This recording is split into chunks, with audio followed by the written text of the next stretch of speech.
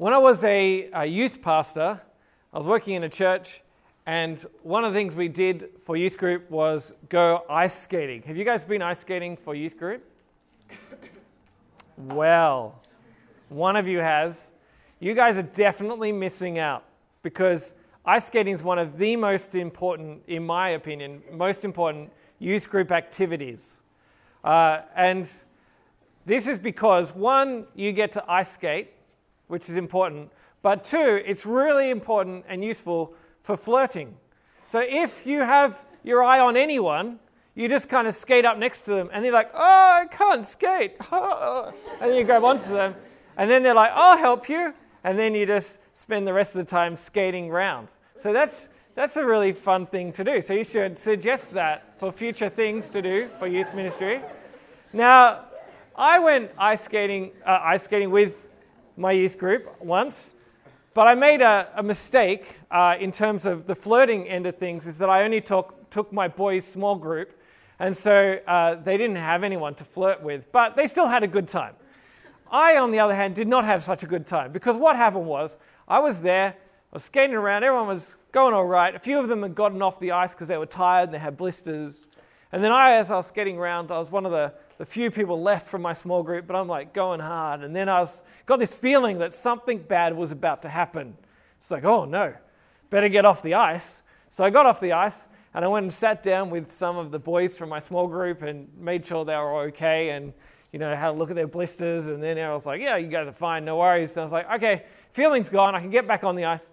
So I got back on the ice. I'd gone less than 5 meters when someone came around really fast and hit me in the shoulder, which kind of spun me around, and then my legs kind of kept going somehow, or I don't know exactly what happened because it all happened very fast.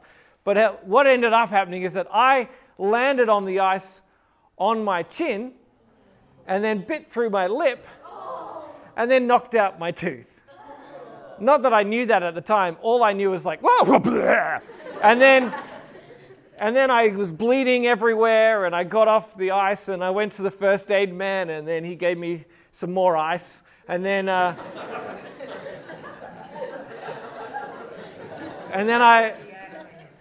kind of was feeling around inside my mouth, and then I was like, oh, there's a lot more lip than normal. I was like, I think I lost my tooth. And he was like, you're not getting that back. The guy in the Zamboni's going to pick it up. And sure enough, there was a man out there on the ice going, oh, look, a tooth, I'll take that. And then anyway, so I had to go to the hospital, and eventually I got looked at, I got some stitches, and then the next day I went to the dentist, and they glued in a fake tooth between the other 2 teeth on either side. And then the great thing was that because I was the youth pastor, it was work. So I got covered by my work cover insurance. So they paid for me to get a new tooth. And when I got the new tooth, they put in this porcelain tooth, like the best of the best teeth. They drilled up into my skull and then screwed in this tooth. And then this tooth here, this is a totally fake tooth. And it's amazing.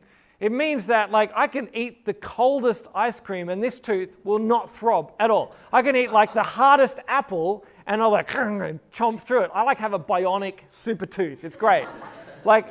Even if every other tooth falls out, this one will survive. If I get attacked by Terminators from the future, I could chew them to death with this tooth because it is so powerful. Now, some people would say, great, that's a clear illustration of Romans 8:28. And the reason is because what Romans 8:28 says is that God works all things for the good of those who love him. And you see, oh look, Tom, you lost your tooth. That's so sad. But didn't God work it for good so that you got a bionic tooth? You have a super tooth. You are a powerful tooth maniac, Tom. You're amazing. And that's what God did for you. Because Romans chapter 8, verse 28 promises us that God works all things for good. That if anything bad ever happens to you, don't worry about it. God's going to turn it to good. So if you have a job and then you get fired, doesn't matter. God will get you a better job. Or if you have an exam that you fail at, doesn't matter. God will get you into the uni course you want, doesn't matter. If you have a boyfriend or a girlfriend and they break up with you, doesn't matter. God will get you a better one. Like God turns every bad thing to good. That's how people see this verse. The problem is that that's not really what the verse is saying. That's a bad application of the verse, because what we think is that it's all about us and that God is going to do good things for us the way we want him to, in the timing that we want him to. But when we look at the passage, we see that it's a little bit different. And there it is. We see first, if you notice, that it tells us exactly how this works. It says, for those who are, no, wrong bit. And we know that in all things God works for the good of those who love him, who have been called according to his purpose. For those God foreknew, he also predestined to be conformed to the image of his Son, that he might be the firstborn among many brothers and sisters. Now what this is saying is it's telling us what the good is. And the good is not exactly what we would hope it would be, I suspect. What is the good that is promised here? What do you see? It's in verse 29. Sorry? Jesus, congratulations. If that wasn't right, someone could say Bible or Holy Spirit, and you would have got it for sure. Jesus, it is. It's because for those he foreknew, he also predestined to be conformed to the image of his Son. And that is the good that is promised to us. That when all things work together for the good of those who love God, it's that those who love God will be conformed to the image of his Son, to be conformed to the image of Jesus. That God is working all things for our good, and that good is that we might be like Jesus Christ. So when I lost my tooth, God used it somehow, and is using it to make me more like Jesus. And if I lost a job, God would use it to make me more like Jesus. If you fail an exam, God will use it to make you more like Jesus. If your boyfriend or girlfriend breaks up with you, God will use it to make you more like Jesus. Whatever happens, good or bad, God uses it to make you more like Jesus. That is the good that is promised to us in this passage. That we would become more like his Son. God is working everything for good. And sometimes people will hear this and they'll say, oh, okay, I understand that. That makes sense. And then they'll hear from a friend and their friend will say something like, oh, you know what? My mom's dying of cancer. And they say, oh, well, you've got to think about that as good. That's a good thing. Because God's going to use that to make you and your mom more like Jesus. It's good. Which is a dumb thing to say. Like, it's not, it's really insensitive. Like, really insensitive. Like, if someone tells you about something terrible that happens to them, the first thing you do is say, man, that sucks. And then you enter into their pain with them. You care about them and not just about giving them some theological platitude just to make them, well, you probably just make yourself feel better that you've told them the good Bible truth. The second thing, it's dumb because it's not actually true. Because the Bible doesn't say that all things are good. It doesn't say that cancer is good, or that, being fired is good, or that sickness is good. Or even if you take this to its logical conclusion, you would say that, oh yeah, sin is good, because sin is not good. But just because something can be used for good doesn't make it good. But what we do see is that God can use everything for our good. That everything, good or bad, God can turn it to good. God can redeem it. And that's great news for us, because there are so many times in our life when we look at the things that are happening to us and we say, I don't know how God could get any good out of this. But God is not confounded by our suffering. And he's not confounded by our sin. He doesn't look at the things we do and say, oh man, I don't know what I'm going to do with that. Now, God is able to take everything and use it to make us more like Jesus. Because we have a God who can take even the worst things and use it for his glory and for our good. You only have to look at what happened with Jesus. that the worst thing to ever happen in the history of the world, that God himself was killed by the people that he created, that is the worst thing. But you look at that and you see that God has used that to save the world. That God has used that to show his power over sin and death. If God can turn even the worst thing to good, then anything else that happens in our life, God can use it for good. The good, that we might become more like Jesus. The second thing to notice is the time frame of this. Like, we will think, oh yeah, hopefully this will happen quickly. That God, we look at this and say, okay, a bad thing happens, I better learn my lesson, I better become more like Jesus so the bad thing can stop happening and everything will be fine, let's move on quickly. When I was a younger man, before I got married, I spent pretty much my entire life single, except for like this 3.5 week blip where I got a girlfriend, which if you come to church tonight, I will tell you all about, but I'm not going to tell you about it now. I spent a lot of my life going, oh man, I would really like a girlfriend. It'd be great to have a girlfriend. And then I'd hear people say things like, it wasn't until I really realized that Jesus was all I needed. When I learned that, then God gave me a wife. And I was like, all right, better learn that. And so I remember being in church once and we were singing and I was like, God, if I never get married, that's fine. And then I was like, now who can I marry? Who's there? But it took about 10 years between when I said that to God and when I actually learned how to mean that. And I got to the point where I was like, all right, it's fine. I don't have to get married. I learned that Jesus was enough for me, but it took a lot longer than I wanted it to. And so what we want to have in the time frame that we want is not the time frame that God is working on. God will do things in his time and not in our time. Sometimes we think life can just be like a children's television show where, something bad happens to us and then we learn our lesson and everything's good and it all happens within about half an hour. But that's not how God works. No, look at this passage again. Look at how long it takes. It says, those he foreknew, he predestined, and those he predestined, he called, and those he called, he justified, and those he justified, he glorified. Now, when God predestines, or when God foreknows, he foreknows us. He knows us before we existed. That's what that is saying. Before you even existed, God knew who you were, knew who you were going to become, and then he predestined you. If you look at the book of Ephesians, in chapter 1, it tells us that before the foundations of the world, God knew that he wanted to save you. That's a long time before we even started thinking about ourselves. But God knew who we were, and God was planning to work all things for the good of those who love him.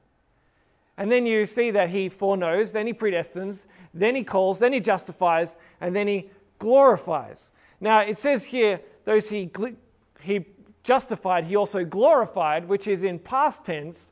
But the Bible tells us that we don't get fully into the glory of Christ. We don't get fully glorified until the end of time.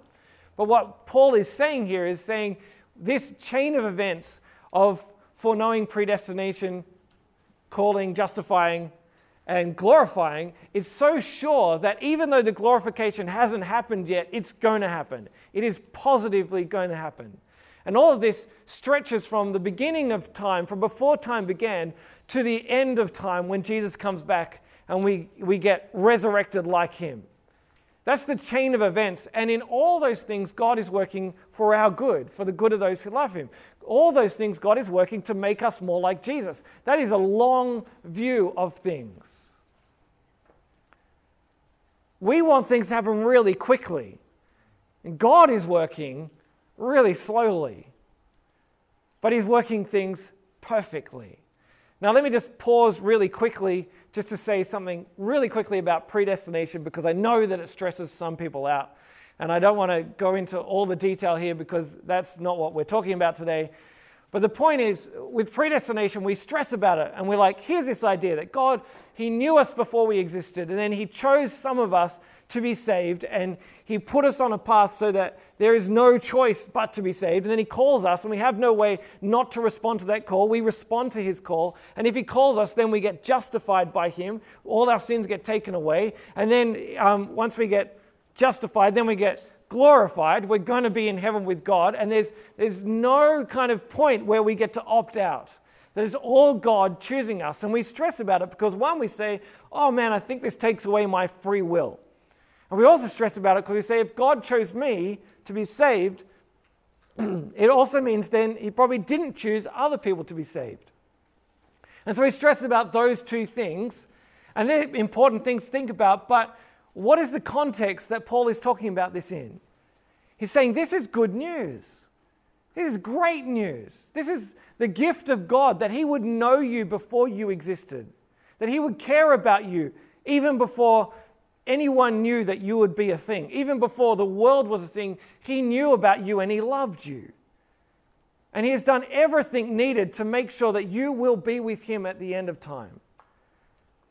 That he foreknew you, he predestined you, he called you, he justified you, and he's glorifying you. It's all there. It's a good gift to you. So when we stress about these things, we want to make sure that we don't forget the big picture. And the big picture is that God loves us. And he's loved us from before the beginning of time, and he's going to love us to the very end of time. And don't forget that when you're worrying about predestination, all these other things. When you're worrying about your free will and other people's free will, don't forget that this is a good gift of God. And all those other things you can think about, and you can discuss them with your discussion group leader, because we don't have time and sucked into them. But remember that this is God's good gift to you. Now, where were we? Yes, God is working across all eternity for our good. And we might say, why is it? Why is he going to take so long? Why would he take so long?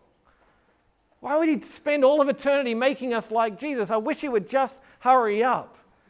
But chances are we actually know that things done slowly are things done better. Generally. Like when we go to McDonald's, the great thing about McDonald's is that it's fast. It's really quick. And you get in there and you say, I want this. And like, oh, here we go. They've slowed down a little bit recently because the food was so bad that it was like, all right, we need it to be a little bit good.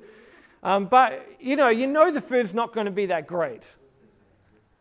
We love it, but it's not that great. But then you go into a restaurant and you look at the menu and it's got like slow-cooked pulled pork burger. And you're like, oh, yeah. It's like marinated for 24 hours. Like, yeah. And you're like, roasted for 2 years. And you're like, yeah.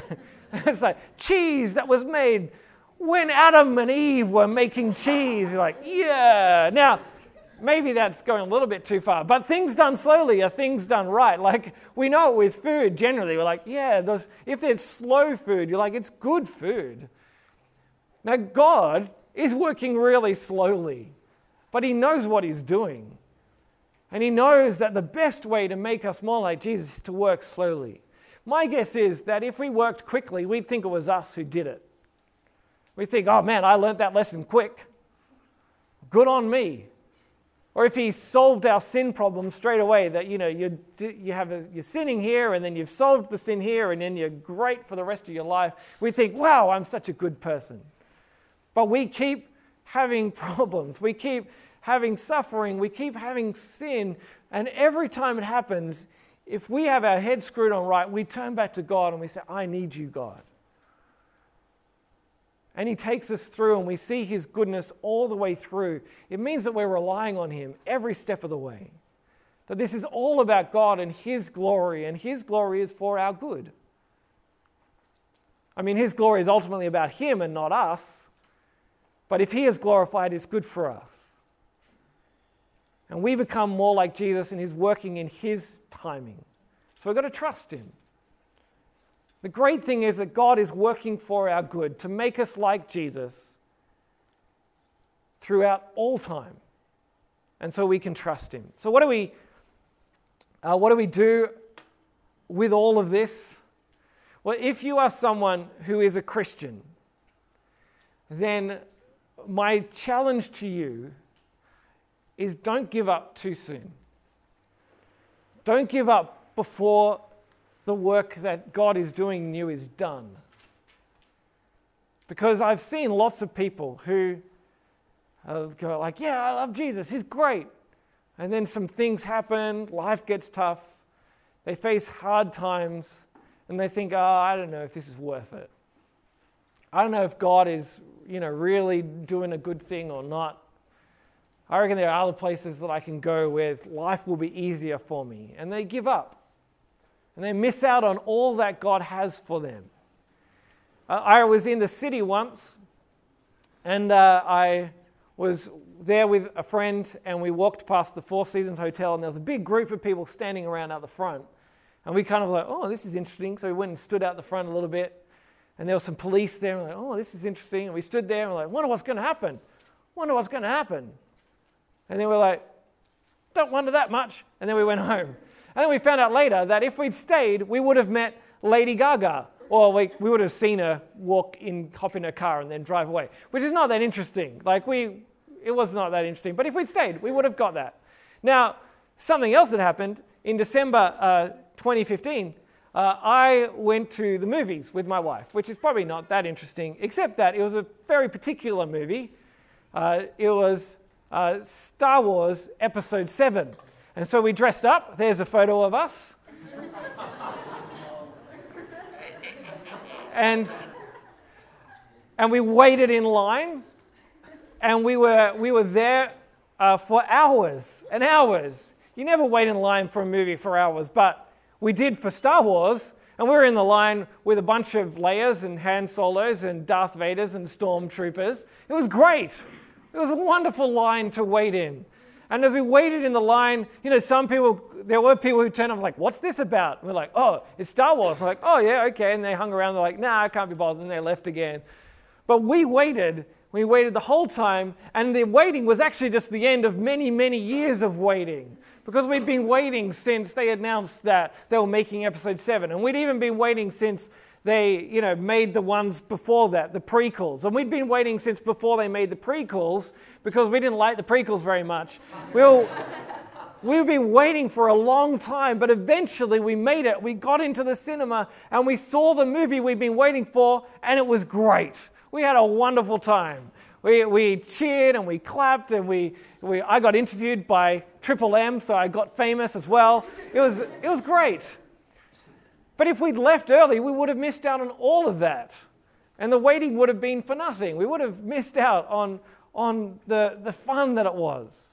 Now, what God promises us is that if we stick around, if we keep holding on to Him, that we get everything that He has for us in Jesus, that we become like His Son Jesus, that we get welcomed into eternity, that we get glorified with Christ. So stick it out. Don't give up too soon. Don't walk away. You will be tempted. I promise you that. There are people here in this room who will not be a Christian in 10 years' time. Don't let that be you. And you can prove me wrong. I would love to be proved wrong on that. Stick it out. Don't give up too soon, because God is working in you. He's working all things for your good, and He's taken a long time to do it, because that is the best way to do it. The last thing I want to say is this. If you are someone who doesn't love and follow Jesus, if you don't love God, then this promise is not for you. All things work together for the good of those who love God. If you don't love God, all things do not work together for your good. No, there are bad things ahead for you. There is the judgment of God for you. Your life becomes futile because all you have left is hell. Don't let that be your reality. You can have God working all things together for your good and for the good of all of us who love Him. You can be part of that. You can know that you are part of God's family.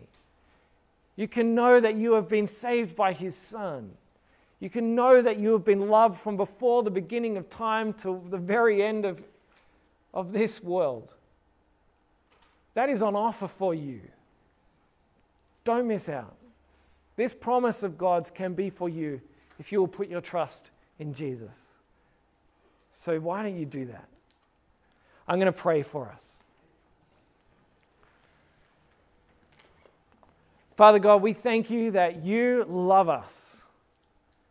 That you love us from before we existed, from before you even created the world. You knew that you wanted to send your Son Jesus to live and die and rise again for us. That we might be set free from our sin, that we might be welcomed into new life with you, that we might be able to spend eternity with you in your creation. I pray, Lord God, that we will be people who know this truth, who pay attention when we are going through suffering, and we look to see how you are going to use it for good. We look to see how you are making us like your Son, Jesus. And we look forward to seeing how you will get this work done and finish it off when we rise again with him. I pray for my friends here that you will be holding them close to you, that they will not give up too soon, that they will hold fast, that they will see your goodness at the end of time. I pray for anyone here who doesn't know you, that you'll be calling them to yourself, that will see the undeniable truth of your Son, and they will put their trust in you. I pray that we will be people who love you and trust you, all of us, until the end of time. Amen.